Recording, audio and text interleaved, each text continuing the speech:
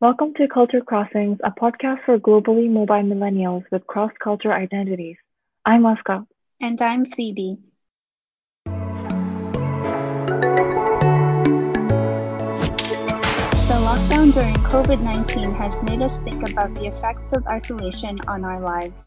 And for globally mobile individuals, being separated from loved ones has been a way of life for some time. Today, we want to talk about how we have dealt with being apart from friends, family, or significant others. So, Aska, talk about your first experiences being apart from your family for a long period of time. How did you deal with it back then? Because you came here as an international student, right, to Canada? Well, the journey began as a study abroad student, but then eventually when I became a professional and also a wife, I'm married to a graduate student here in the US who also happens to be an international student. So you can see that my life has been very transnational. That said, I'd like to think that every movement that I made has some kind of purpose to keep me grounded. Part of the reason I think I actually intentionally do that is because things are very transnational. I like to think that I'm rooted in my purpose. But that said, I know that my life has been very much unrooted in a place, if this expression makes sense. What's probably unique about our experiences is that people usually move out of their home or hometowns when they're, going to college. In my case, I left home earlier than that in a very cross-cultural or multinational sort of scope. And the funny thing is that because I like to be prepared as a person, I actually read about different sorts of culture shocks and all these things before going to Canada. And I think one of the chapters or something said that you will eventually have homesickness. So I went to Canada with a mindset that I will have this. And strangely enough, like when your mind is prepared to have that, in my case, it didn't hit me when I first moved to Canada, but it did hit me when I went back to Japan for winter holidays and then went back to Canada and realized how alone I was in Canada. But that said, I wasn't technically alone because I had a really good, friendly, and welcoming Canadian host family because I was still a minor back then. But that said, it is different to live with another family, which is not your own. So I think in that sense, yes, I did have my own share of homesick, but I think it's probably because I've experienced a long time away from my own family. That experience actually made me feel even more family centered or to care and to sort of treasure that time with your family because I know how temporary it can be. Sounds like you were a very mature 16-year-old. No, not really. I was really dazzled by one thought of, Harry Potter and, dreaming about studying at a place where I could eventually go to school like Hogwarts. So it wasn't really. What was the experience like for you when you left the Philippines? Yeah, so I guess that is the difference. So I came here with my family. We immigrated to Canada. But for me, it wasn't by choice because I actually wanted to stay in Manila. Mm-hmm. And so my dad still had a business back in Manila. So, he would shuffle back and forth between Canada and Manila. So he wasn't with us for like a long time as well. For me, I just didn't really want to leave my home, which was Manila. And so, yeah, I had a pretty hard time adjusting, even though on the surface, it seemed like I was okay because I didn't have a problem with the language. In the Philippines, we also speak English. So when I came here, I didn't have a problem with school, with communicating with anyone. And I think that's actually what was the challenging part because to everyone else, like to all the adults, like my teachers, my friends at school, it seemed like I was a pretty well-adjusted kid. And I think the biggest difference back then was it's not like today where messaging apps and communication technology wasn't as good as it is today. We did have internet, but, we didn't have like a smartphone. We didn't have, WhatsApp. We didn't have Zoom, Skype, all of that. So I remember we had to call long distance by landline still. Was it the same for you? Yes, I was Like, right. It's not that, we didn't have an internet, but actually being Mhm. someone living at a host family's place, I did have access to the internet through my host father's computer, but it wasn't like I had, all the time that I could use. So basically, I used the landline. I remember going to the gas station and getting this international phone card, scratching the surface of it, calling Yes. home. Does that ring a bell? Like it sounds so ancient, Yes. but that's what I did.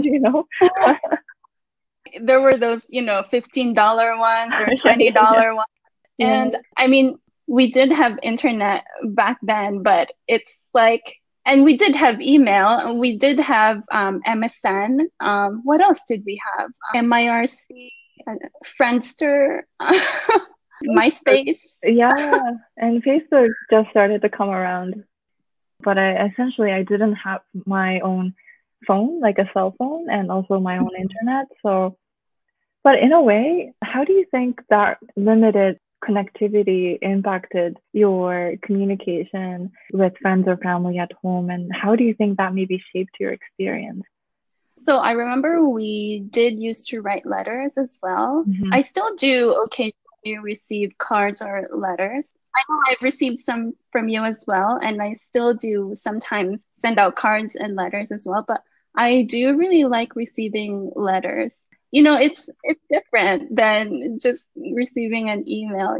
Yeah, yeah, And yeah. I remember when we just moved to Canada, it was so funny. A friend of mine from Manila, she called long distance to my house in Canada, and she was saying how she was looking at the map to calculate the time difference between Canada and the Philippines. No way. She Wow. didn't know the time difference.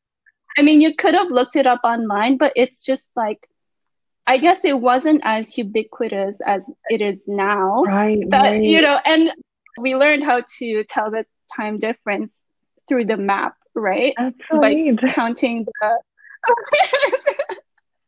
didn't we? There's the international date line, then you have to kind of calculate like once you passed it a couple hours. I don't know. No, I don't even know. Maybe we had Back more brain power back then, like nowadays you can then, just at your fingertips. now with all the technology, we do deal with it a bit differently. Mm, I guess, have you noticed a difference in how you say goodbye or in dealing with an imminent separation? Is this process different now compared to before? right. So with more technology and now that we have iPhones and whatnot, I think saying goodbye definitely feels a bit different. It has a different sort of meaning than, or weight, maybe that's a better word, than what it used to be. Um, Increased connectivity, wouldn't really work unless you put your mind to it in a sense, because I realized that after leaving Canada, after I finished my studies at UBC and went back to Japan, I just realized that it became kind of hard to keep up with your friends and the people that you met in Canada, just because, yes, we did have Facebook and emails and whatnot, but it's very different when they're not physically there. And and you also have the new routine and then the time difference. And so, but over time, I just realized how much those connections do actually matter to me, and also maybe in terms of mental health.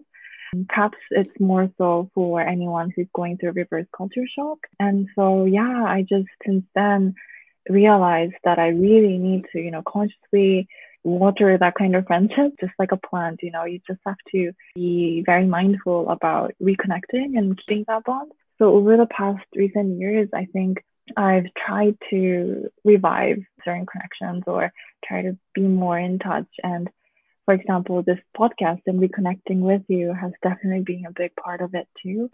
Yeah, I think technology has definitely made things easier. Yeah, I think it's a tool and a tool needs a person to work it. How about for you?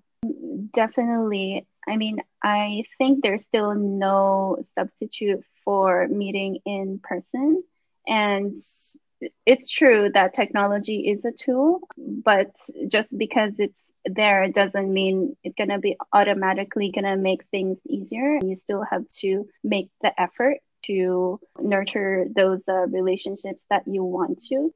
I think the difference with my process of dealing with an imminent separation before compared to now, I think the goodbyes tend to be a little bit shorter just because maybe we're more used to it and or maybe I'm a bit more stable as an adult that, like I can deal with it a bit better.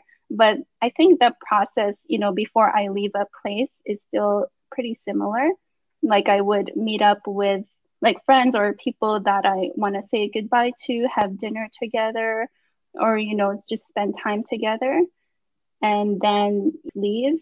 But yeah, I think the main difference is like now maybe I deal with it a little bit better. I was just going to say that, it's so weird because you thought you said bye to someone like half a year ago, and now let's say that person is on the other side of the continent, but then, you can still text each other like nothing happened and be like, oh, this is what I had for dinner, or like, this is what I did.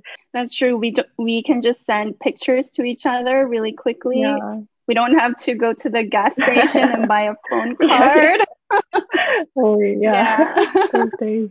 About keeping in touch with friends, I do realize with the isolation that we had to go through during COVID, that, it does definitely take an effort to make sure to set up a time to be able to communicate with, your friends or your family or your loved ones. Do you think there's been a difference in how you dealt with being separated from family and friends versus being socially isolated during COVID? Right. This is a really interesting question for me personally because actually like during the lockdown in COVID made my life more social. If this might sound really strange because before COVID, about a year ago, this can be another story, but to keep it short, I basically had to leave my work, and this was because I couldn't get my visa renewed through the lottery for foreign professionals. And so before COVID, I spent many months pretty much writing and preparing for my next step forward. And I did get to see my former colleagues and friends time to time, but it's not, like an everyday sense. And so I mostly spent days alone at a library or in my apartment. And even when you go to a library, it's not like people know. So for me, at least, it was an isolating experience being away from people you know. But then when this COVID happened, suddenly we were doing, for example, last minute grocery shopping with friends, geared in masks and everything. And then also at home, my husband was not at the lab anymore, but, sitting next to me most of the day.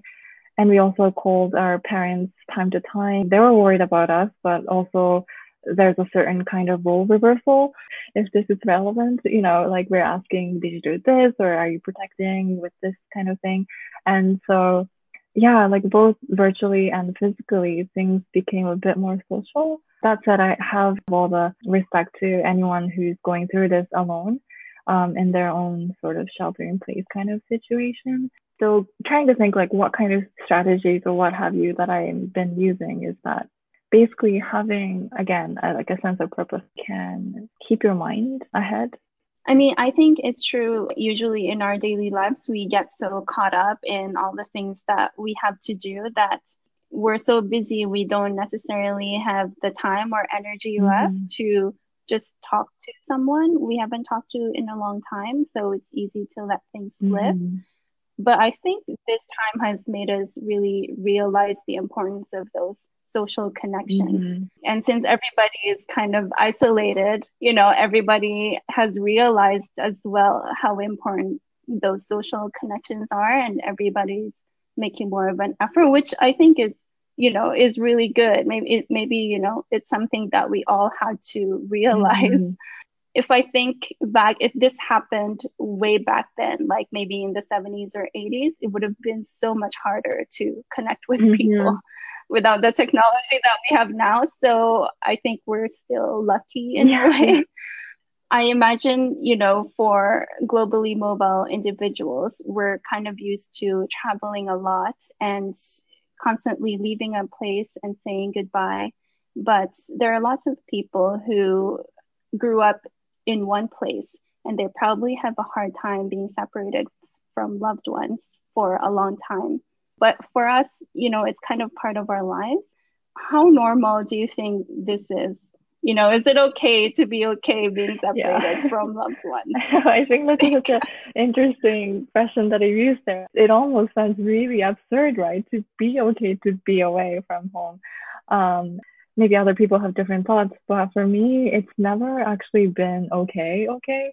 In my experience, what maybe is unique is that before going abroad, even in Japan, I had a time when I was separated from my parents in a way, like as it was just, at a daycare center where um, preschool children go to eat together, play together until your parent or guardian picks you up after work.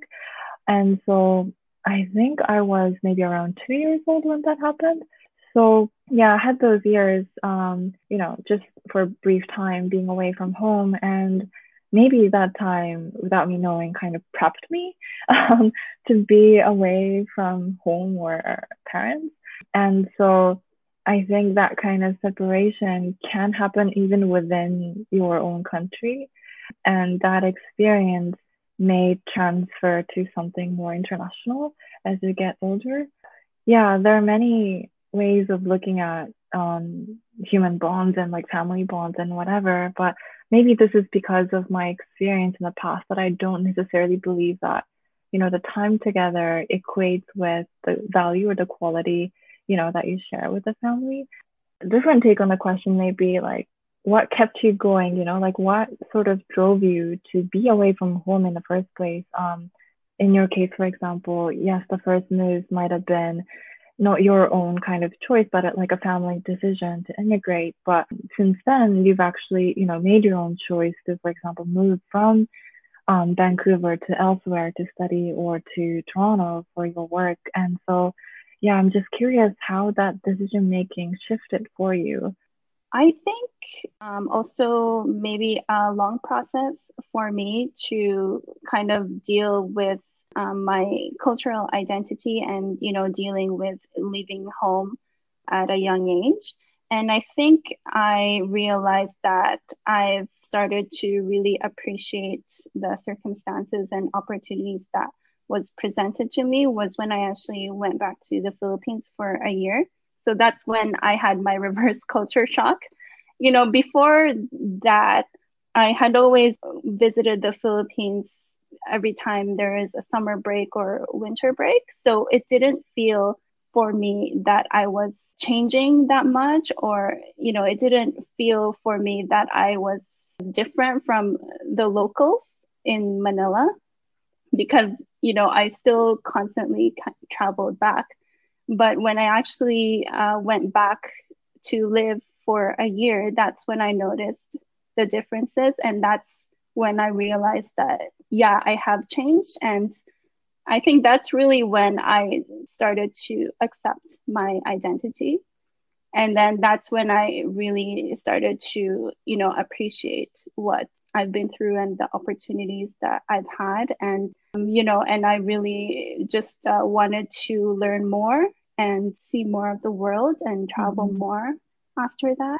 Yeah. And like you said, I don't think that, it's okay for me to be okay being separated from loved ones either. Like it's not totally Mm-hmm. okay, but it's more like seeing the big Yeah. picture.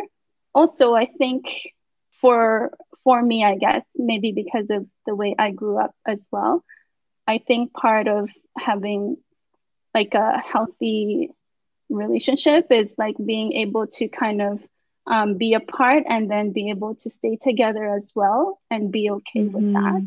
even if you spend a lot of time together, it doesn't mean that you're having quality time all the time. I think the word that came to mind was transience. Because we are in Mm, transition or in this kind of transient way of life, it makes us sort of really want to capture that moment and be in that moment as much as we can. Because sometimes, yes, we are doing by choice, but sometimes it's just, necessary in fact of life that we have to move on time to time. And just because of that, because I don't mean to sound sad or anything, but because we know things aren't permanent, we tend to, focus more on what we can do now. And I think that kind of mindset actually helped me to, going back to the time when I was in high school, sort of move beyond homesickness because I think I tried to be very intentional about, connecting with family over the phone. I tried to do that once a week, and I pretty much stuck to that routine. And well, of course, like there were times I had to talk about other things, but other than that, for the whole time, even until now, it's been like once a call per week kind of schedule. And yeah, I think that routine can help you sort of focus on the present. Yeah, that said, I was wondering, overall, how has being apart from your loved ones at a young age shaped who you are today? I think it has helped me to become more independent, that I know that I'll be okay and that I'll be able to kind of find resources that I need, even if my family isn't here. But with that said, of course, I know that my family will always be there to support me, and I will also always like support my family as well. But at the same time, I think it's really important to be able to learn that kind of independence. Yeah, I think that's the biggest thing. Even though I like my family, leaving them also made me become not really a new person, but discover like a new identity, especially through the intercultural experiences. So I think it's really interesting that you do have, good memories of home, but then at some point I think I knew that I had to leave to grow. At that point I wasn't thinking of a big picture. I was more focused on again the Harry Potter world. But I think in the end it did give me the room to be the person or the search for a figure that I wanted to aspire to. So yeah, I think overall that really helped me become independent. But actually, also to learn interdependence because when I left as an international student, we basically had to build everything, new friendships, new host family relations. And then in that process, I think my host family made me realize that, you really can't live by yourself. So I think I really had the mindset of sort of pressuring myself with the responsibility, thinking I really need to be someone who can just, do everything on my own and be all kind of, person. But actually, I think the hardest or the most important lesson I learned was the how to ask for help or how to ask for support when you're in need. That's true, especially during the time of COVID as well. We realized that we do need other people. We are isolated, but we do need other people more than Mm-hmm. ever as well. And I just wanted to add as well, I also learned how to, get out of Yeah, my comfort zone, thanks to my experiences. And I think that's, a really good experience and skill to have in life as for well. sure. Yeah.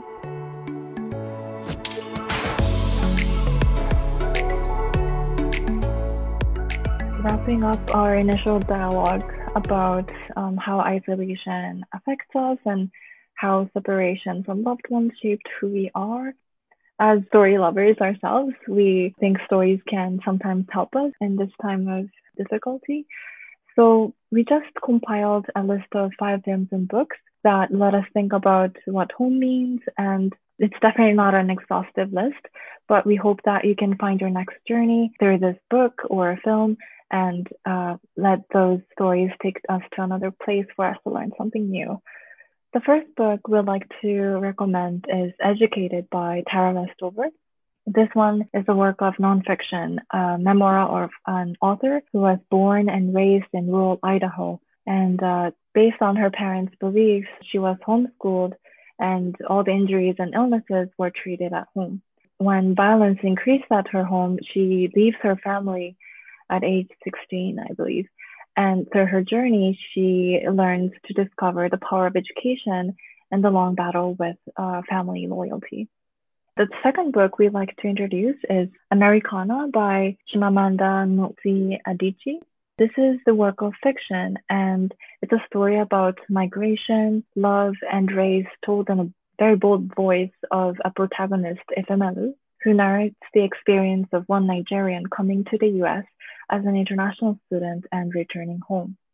The next one up is Lion, or it's a film based on a nonfiction book called A Long Way Home by Saru Bareilly. This one is a true story of an author being lost at a train station in India at the age of 5. He survives on the streets on his own, but then eventually he is adopted by a couple in Australia. And when he becomes an adult, he uses Google Earth to find his lost family and home. So those were the 3 suggestions from me. And yeah, Phoebe, please. So my suggestions are going back a little bit further. So my first one is a film. It's called The Road Home, a film by Chang Yimou. It was released in 1999. The leading actress is Zhang Ziyi. You might know her from Crouching Tiger, Hidden Dragon. So the film doesn't explicitly say it, but it's assumed to be set during the Cultural Revolution.